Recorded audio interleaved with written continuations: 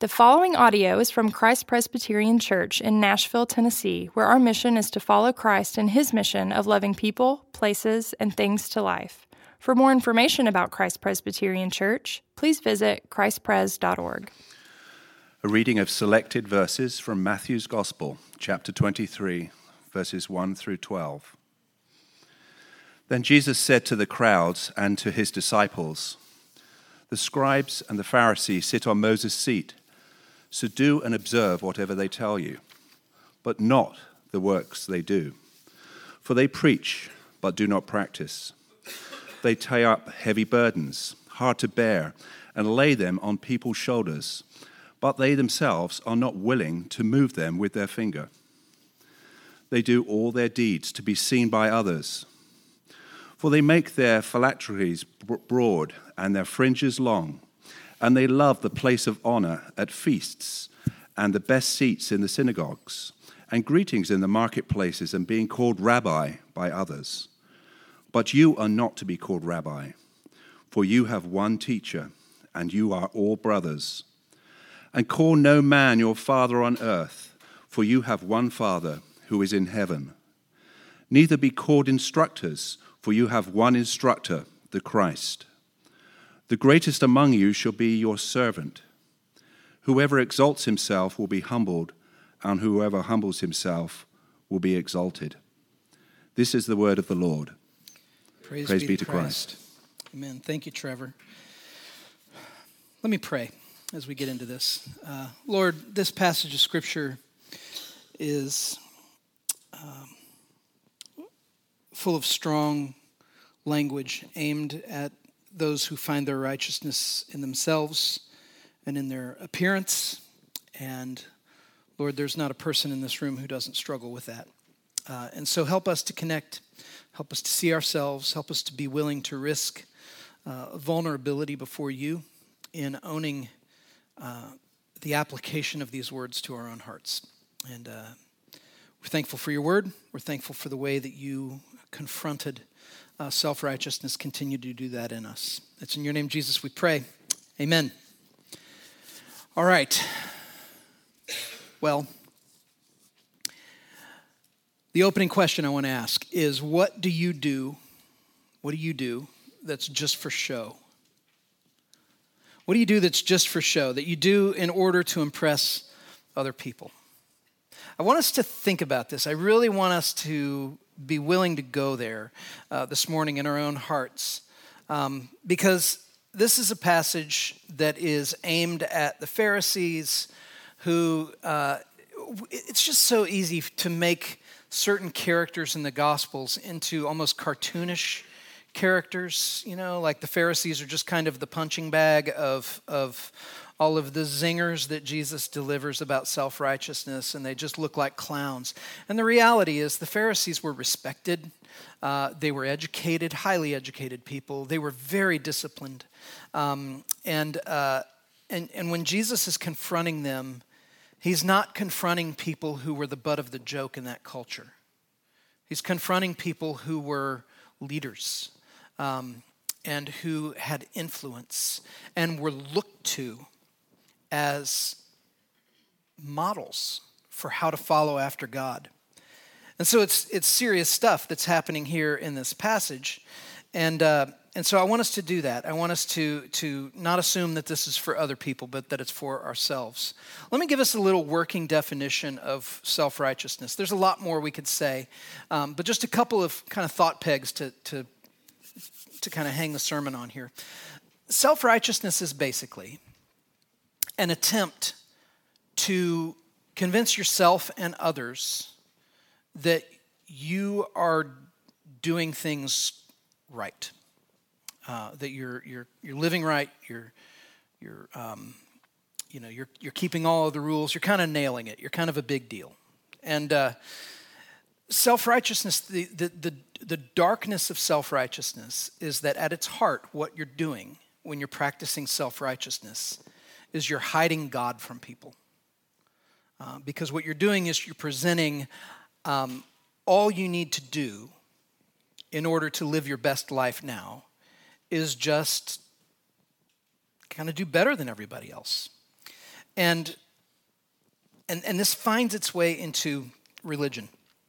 It finds its way into the practice of our faith. And so I ask you the question, what do you do that's just for show? What do you do to impress other people? We want to talk about unrighteousness. And so I'm going to go first, and I'm going to tell you about my self-righteousness. Okay? I'm going to tell you about, I'm actually going to get really specific about a couple of things, and hopefully you won't think this is weird, but I'm just going to bare my soul a little bit here for you when it comes to my own self-righteousness so that we can, one, so that you can know me better, you can know how it works in me, but two, so that maybe it will help you kind of identify some things in your own life as well.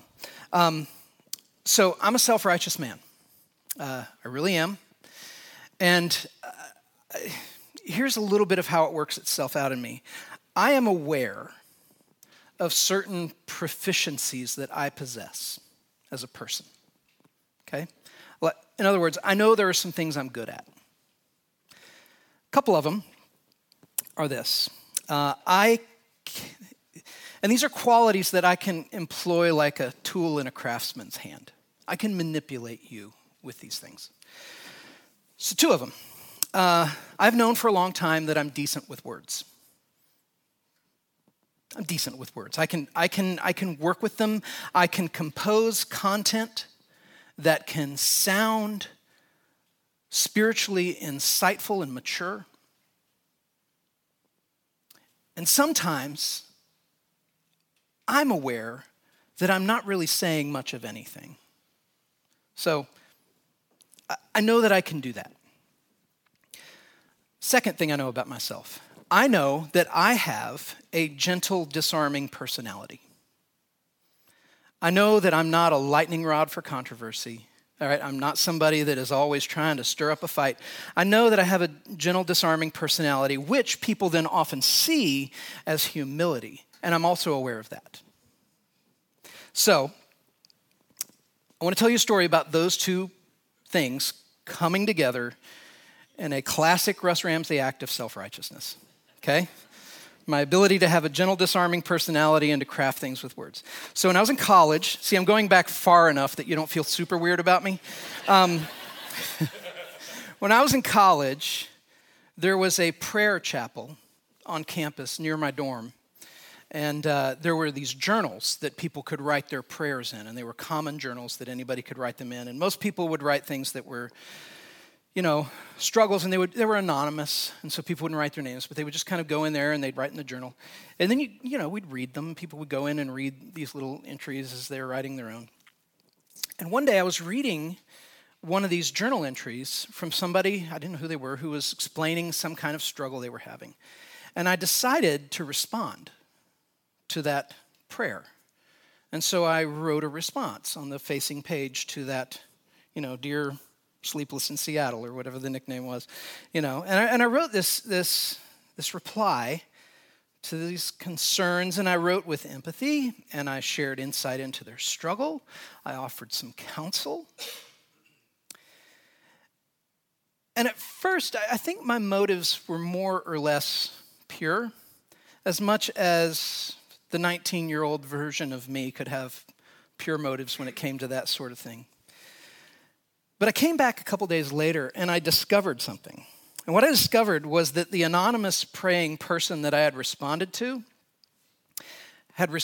to me with words of effusive praise.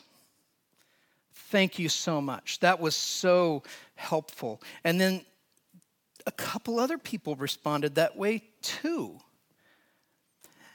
And a rush of adrenaline hit me. That I had alighted on something that maybe was important for me to do, right? Apparently, I had done something heroic, and I didn't even know it. And so I started writing some more, and I would do this again, and in response to somebody else's prayer, and I would get these similar results. And it was like I was this phantom source of insight and wisdom, leaving words in a journal in the prayer chapel, kind of like a covert dead drop of compassion and empathy and wisdom and insight. And it felt great. I mean, it felt great. And I began to believe that I was to these strangers somehow important and maybe even necessary. And I was learning that this disarming personality and this ability to work with words was leading people that I'd never even met to esteem me as humble and wise. You with me still? So I shared this secret with a friend of mine in my dorm who knew me. And this friend basically said to me, "Who do you think you are?"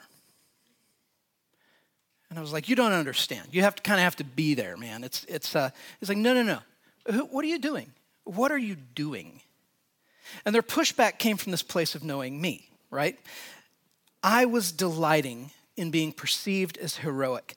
I loved it that it was cloaked in spiritual language because it looked like I was a spiritual guide to people.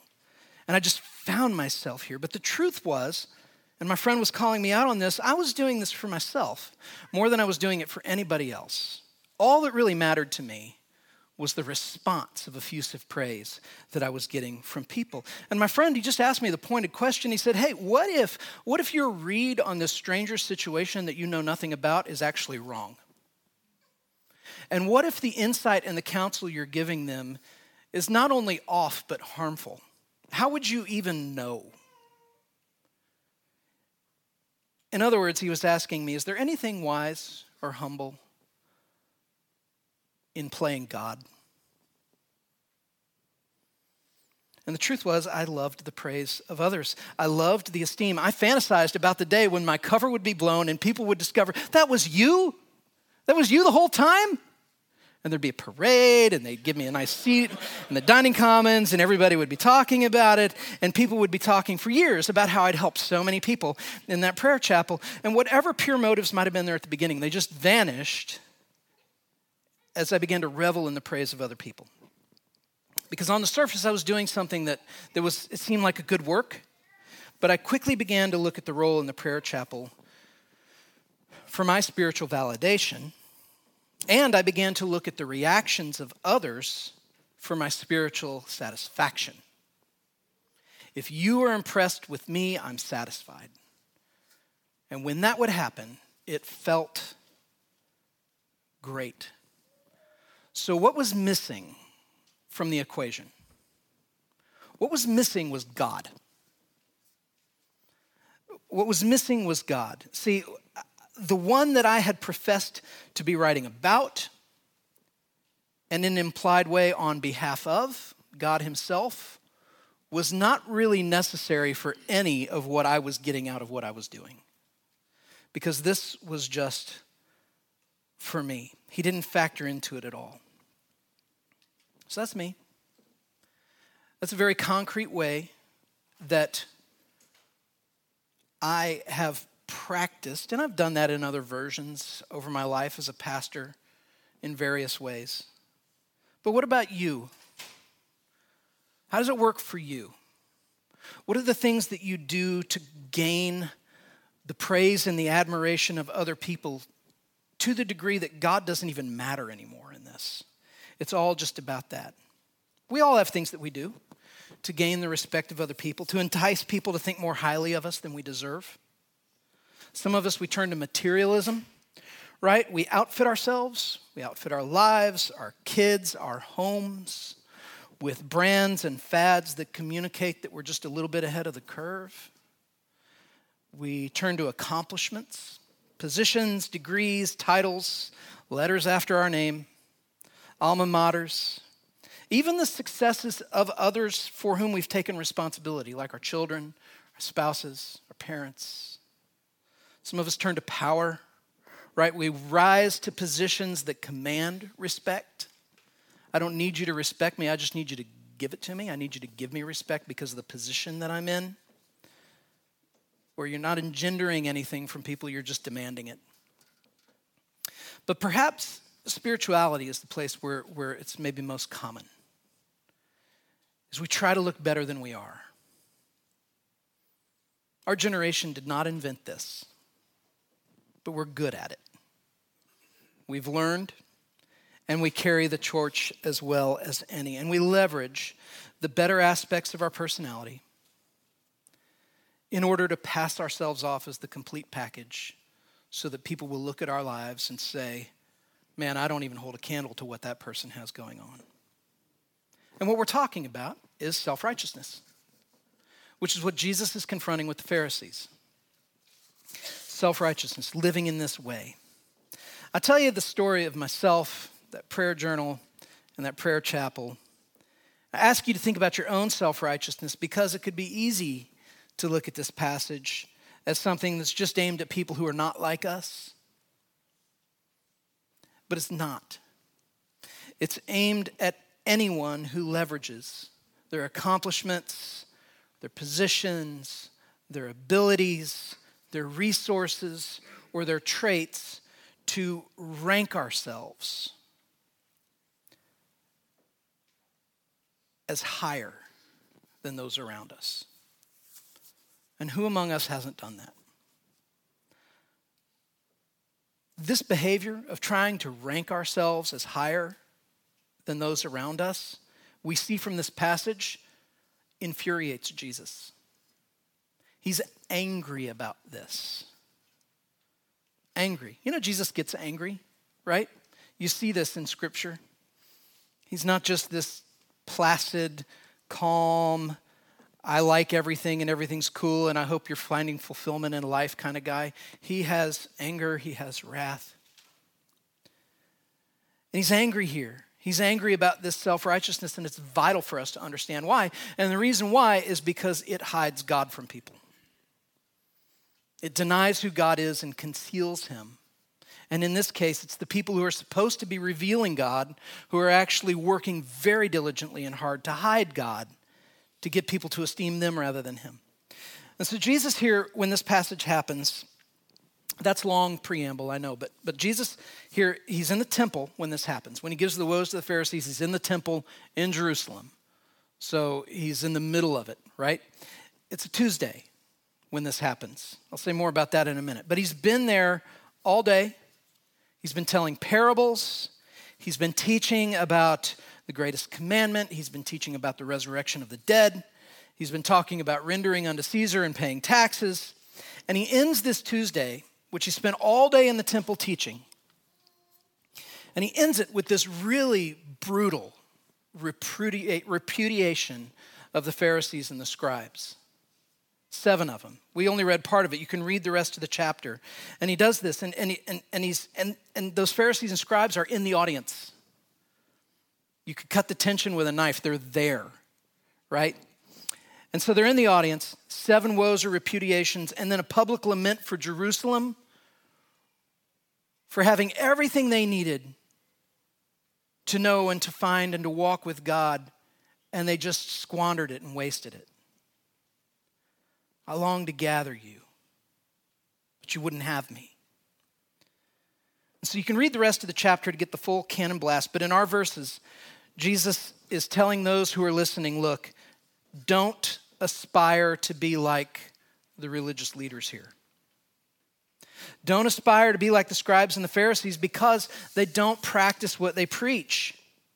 They sit on Moses' seat, which is another way of saying they sit in the place of teaching the people the law of God. So that's what they're doing. They're teaching the law of God. There's not a problem with the law of God, but there's a problem with the teachers of the law of God.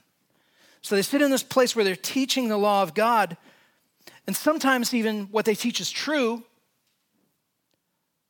but the teachers are not honest. We live in a time right now where people with public platforms as Christians write books, lead large churches, go on speaking circuits. This is a strange time to be a Christian in the world right now when you have these kind of branded platforms of people, and people coming out in droves for it. It's strange. But sometimes something will happen where somebody will, reject orthodoxy, or they'll have some kind of moral collapse, or some kind of something will happen that will remove them. They'll be a bully in the way that they manage people, and it'll come out, and they'll get replaced. And one of the questions you have to ask is, okay, do you discount their work now? because they're not any longer and it's a tough question to wrestle through, isn't it? What do you do with somebody who's written books that inspired you and helped you know Christ better, and then they personally collapsed in on themselves morally? And I think what Jesus is saying here is he's saying,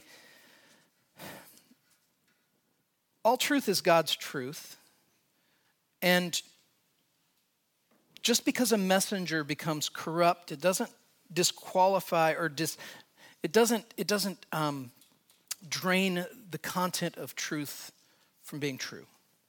And so he's saying, look, you have these people who are duplicitous and they're dishonest in the way that they live. They teach the law of Moses, and a lot of what they're teaching is true. They're just not honest people. And so he says, listen to the teaching of the law, but don't model your lives after these people. Why? The answer is because they are 1,000,000 miles away from the great commandment to love the Lord their God with all their heart, mind, soul, and strength, and to love their neighbor as themselves. That's why. They instead love the praise of man, and they posture themselves to receive as much of it as possible.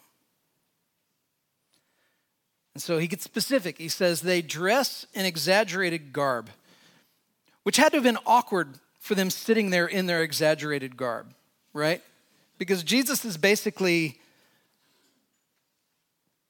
pointing out the absurdity of the clothes that they're wearing in the moment, which had to have been uncomfortable for everybody. But he says they exaggerate their religious garb. They seek seats of honor. They participate in these elaborate greetings in the marketplace, which make everybody around them kind of look at them and recognize that, oh, this person is a big deal. They're a big deal. We should pay attention to them. They claim titles for themselves that imply they're indispensable to society, and they love it, and they wouldn't have it any other way. But the end game for them is not to show others how to be more like God. The end game is to con people into aspiring to be more like them, while personally believing no one could actually do that. No one can rise to the level of where I am. See, it's not the hypocrisy so much that offends Jesus here, because listen, everybody in this room is a hypocrite. Right? Everybody in this room does one thing and says another. Right? We do this. It's the way it is. Somebody said the old joke is church is full of hypocrites. The answer is no, there's room for a few more. Come on in. Look, we're all this way. But what Jesus is so up in arms about is not so much hypocritical acts as much as it is the Pharisees' fierce commitment to a hypocritical system, which puts burdens on people that they lead that nobody can actually bear. They're suffocating the people that they lead and saying, this is what God wants from you. They're supposed to be leading people to God, and instead what they're doing is they're hiding God from them. So through their commitment to self-righteous superiority, they're concealing the mercy and the kindness of God, and they're stripping the people of any hope that they could be loved by God. Jesus said, my yoke is easy and my burden is light. And the Pharisees are saying, actually, no, it's impossibly hard. And Jesus is angry about that because self-righteousness is an affront to the truth of the mercy and the grace of God. It's saying, do not rely on his righteousness, rely on your own, and don't mess it up. And if you are going to mess it up, don't let anybody see it. And that's the damnable part of trusting in our good works, is that it's a burden nobody can bear. Nobody can carry this. So if we as Christians in this room, if you're a Christian in this room, if we're part of the priesthood of all believers, then we have to understand that Jesus is speaking to us here. And we have to examine, am I creating and promoting a hypocritical system that in effect hides Jesus from people rather than reveals Jesus to people? It's heavy and it's challenging stuff, isn't it? But listen, we dare not look away too quickly, because the Pharisees didn't start out this way. They didn't start out trying to usurp the role of God any more than I did in that prayer chapel. But here's the thing about self-righteousness. We refine it. We refine it over time. We find those things that gain the admiration of respect in people, and we leverage those things. And that's what self-righteousness looks like for all of us, is we find the things that we're good at, that people respond positively to, and we start saying, okay, that's the thing I want you to know about me. That's the thing I want you to admire about me. And this other stuff, I don't want you to see that. I'm going to control the narrative. So do you see it here? That's what Jesus is pushing on. Self-righteousness, you're actually concealing God from people, when in fact what you're called to do is be revealing God to people. So you're hiding him. So I want to land this passage. We've talked about the text itself. I want to land by looking at something that I mentioned earlier, and that was that this took place on a Tuesday. Because there's something significant there for us to understand, actually something beautiful for us to understand. And I want to talk about this because it's important for us to understand the anger of Jesus here. Because he's not just flying off the handle. He's not just irritated, a guy with a short temper. He's in the process of doing something that this anger is a small part of a larger confrontation that's happening. So how do we know this happened on a Tuesday? We know because we know what week this happened. And we know the sequence of the days of that week. This happened during Holy Week. This confrontation with the Pharisees in the temple, telling the people, do not model yourself after these Pharisees and scribes who are there in the temple as well. That's happening during Holy Week. Jesus said in John 10, verses 17 and 18, he said, no one takes my life from me. I lay it down of my own accord, and I alone have the authority to lay it down and the authority to take it up again. That's either true or it's not. And when we look at this passage, we see that Jesus is actually in the process of doing that. He's in the process of intentionally laying down his life. He's poking the bear. That's what he's doing. In today's text, Jesus is in the process of making good on that claim. In just 2 days, he's going to be arrested. And he will be tried, and he will be sentenced to be crucified, and he will die, and he will rise again on the third day. So that's what's going to happen just in 2 days. But what's happened in this week already? Because don't forget, he's in the temple, that Jerusalem temple, and he's criticizing the leaders of it in their presence.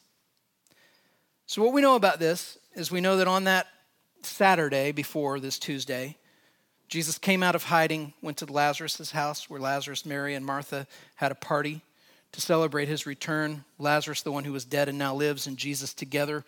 Word spreads. Sunday morning, what happens? He sends his disciples, go get this colt. He rides into Jerusalem. People are laying down coats and palms, making a path for him to ride into. And they're saying, Hosanna is the one. Hosanna, hail to the Son of David. Blessed is he who comes in the name of the Lord. And they're making way, the path for the King of Israel. And the religious leaders are coming out and they're saying, will you please make them stop saying this, Jesus? Because the Romans are going to hear and they're going to shut this whole thing down. And Jesus says, if they don't praise me, even the rocks and the trees will. That's Palm Sunday, right? He goes into the temple, that triumphal entry. He rides into Jerusalem because he's going to the temple. He goes into the temple, he leaves. Monday, he goes back into the temple. What does he do? He overturns the money changers' tables. If that were you or I, let me tell you how that would go down, okay? We'd go in, we'd overturn the money changers' tables, and then we would leave. You think about what I just did. I'm going to give you a moment. No, what Jesus did is he plants his feet. He overturns the money changers' tables, and then he stays all day. And what's he do? He heals the lame and the blind. That's Monday. This is the next day. He goes back to the temple again. So he's ridden in like a king. He's overturned the money changers' tables. He's claimed that it's his. This is the day that the religious leaders come to him at the beginning and they say, give an account of yourself. By what authority are you presuming to do all this? And that's when Jesus says, I'll answer your question if you answer one of mine. John's baptism, was that from God or from man? And they don't answer that question theologically. They realize it's more of a political question than it is a theological one, and there's no way for them to win. If they say it's from God, then the people will say, well, then why didn't you listen to him? And if you say it's from man, well, John the Baptist was a folk hero who was regarded as a martyr who died for a great cause. And so it would be unpopular there. And so they choose instead a third option, I don't know. And Jesus says, then I'm not going to answer your question. And then he stays and he teaches parables, and he talks about paying taxes to Caesar, and he talks about the resurrection of the dead, and he ends that day with these woes to the Pharisees. That's what's happening here. Does that help? Does that help you see the height of the confrontation and the tension that's happening here? See, Jesus is upending a system right now. He's upending a system where there will never again be any hint of needing to save ourselves through our rank and our good work, ever. He's putting an end to that. He's saying that the system of the Pharisees contradicts the gospel, and he's showing what the gospel is by laying down his life. In truth, the greatest becomes the servant. The proud are humbled. The humbled are exalted. And attempting to save ourselves is a road to hell, both in the life to come and also in this life now. It's miserable. It will only fail us. And so Jesus, in his anger, he's not lost in his anger. He's not just flying off the handle. He is rattling the cage of the self-righteous. The cage that the self-righteous have locked themselves in, where they must be better than everybody else.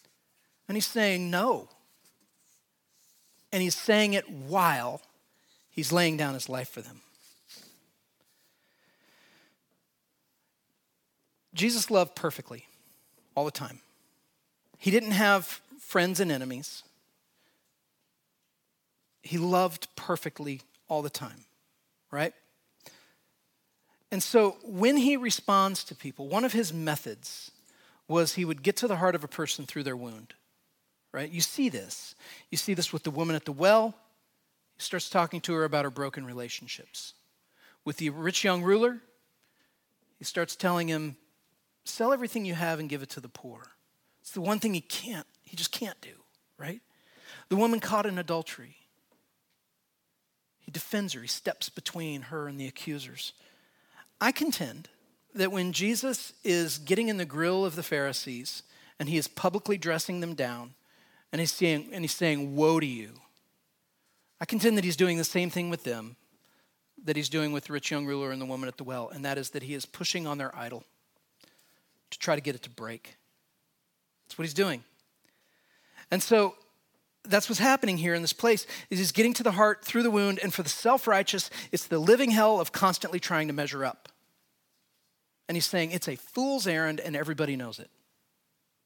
And his words of woe then are an effort to try to pry from their grip this fierce commitment to their own merit, because he's in the process of burning it to the ground.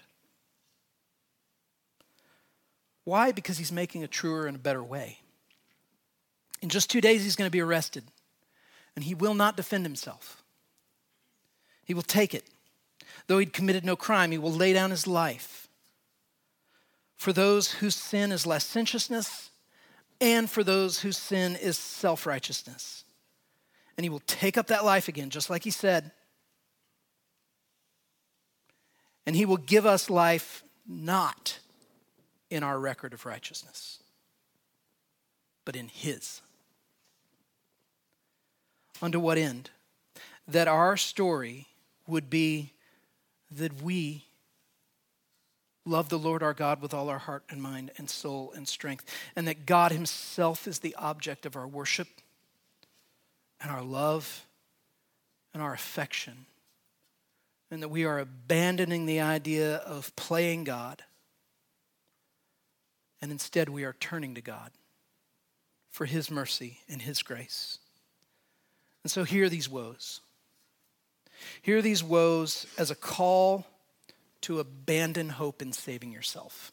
Just abandon hope in saving yourself. Because the greatest among you shall be the servant. And whoever exalts himself will be humbled. And whoever humbles himself will be exalted. And instead, find your security in what Jesus was in the process of doing when he spoke these words, laying down his life so that we might live in him. Pray with me. Lord, I thank you for the way that you confront the self-righteous. Lord, and I think one of the chief sins of the self-righteousness is an unwilling to admit that we are just that. And so, Lord, use this passage to help us see ourselves more clearly. Not just to see our self-righteousness, but to see the way that you have given us a better way, and that you have claimed victory over the sin of trying to earn our salvation on our own. Lord, thank you that it's just not that way. Thank you that we don't have to impress you, that our job is not to make you take notice of us because of how good we've been, but that our righteousness is found in Christ alone. It's a great kindness that you give to us, even when we turn away from it so many times. Help us to rest in that, find our comfort in that, and to love you better because of it. It's in your name, Jesus, we pray. Amen.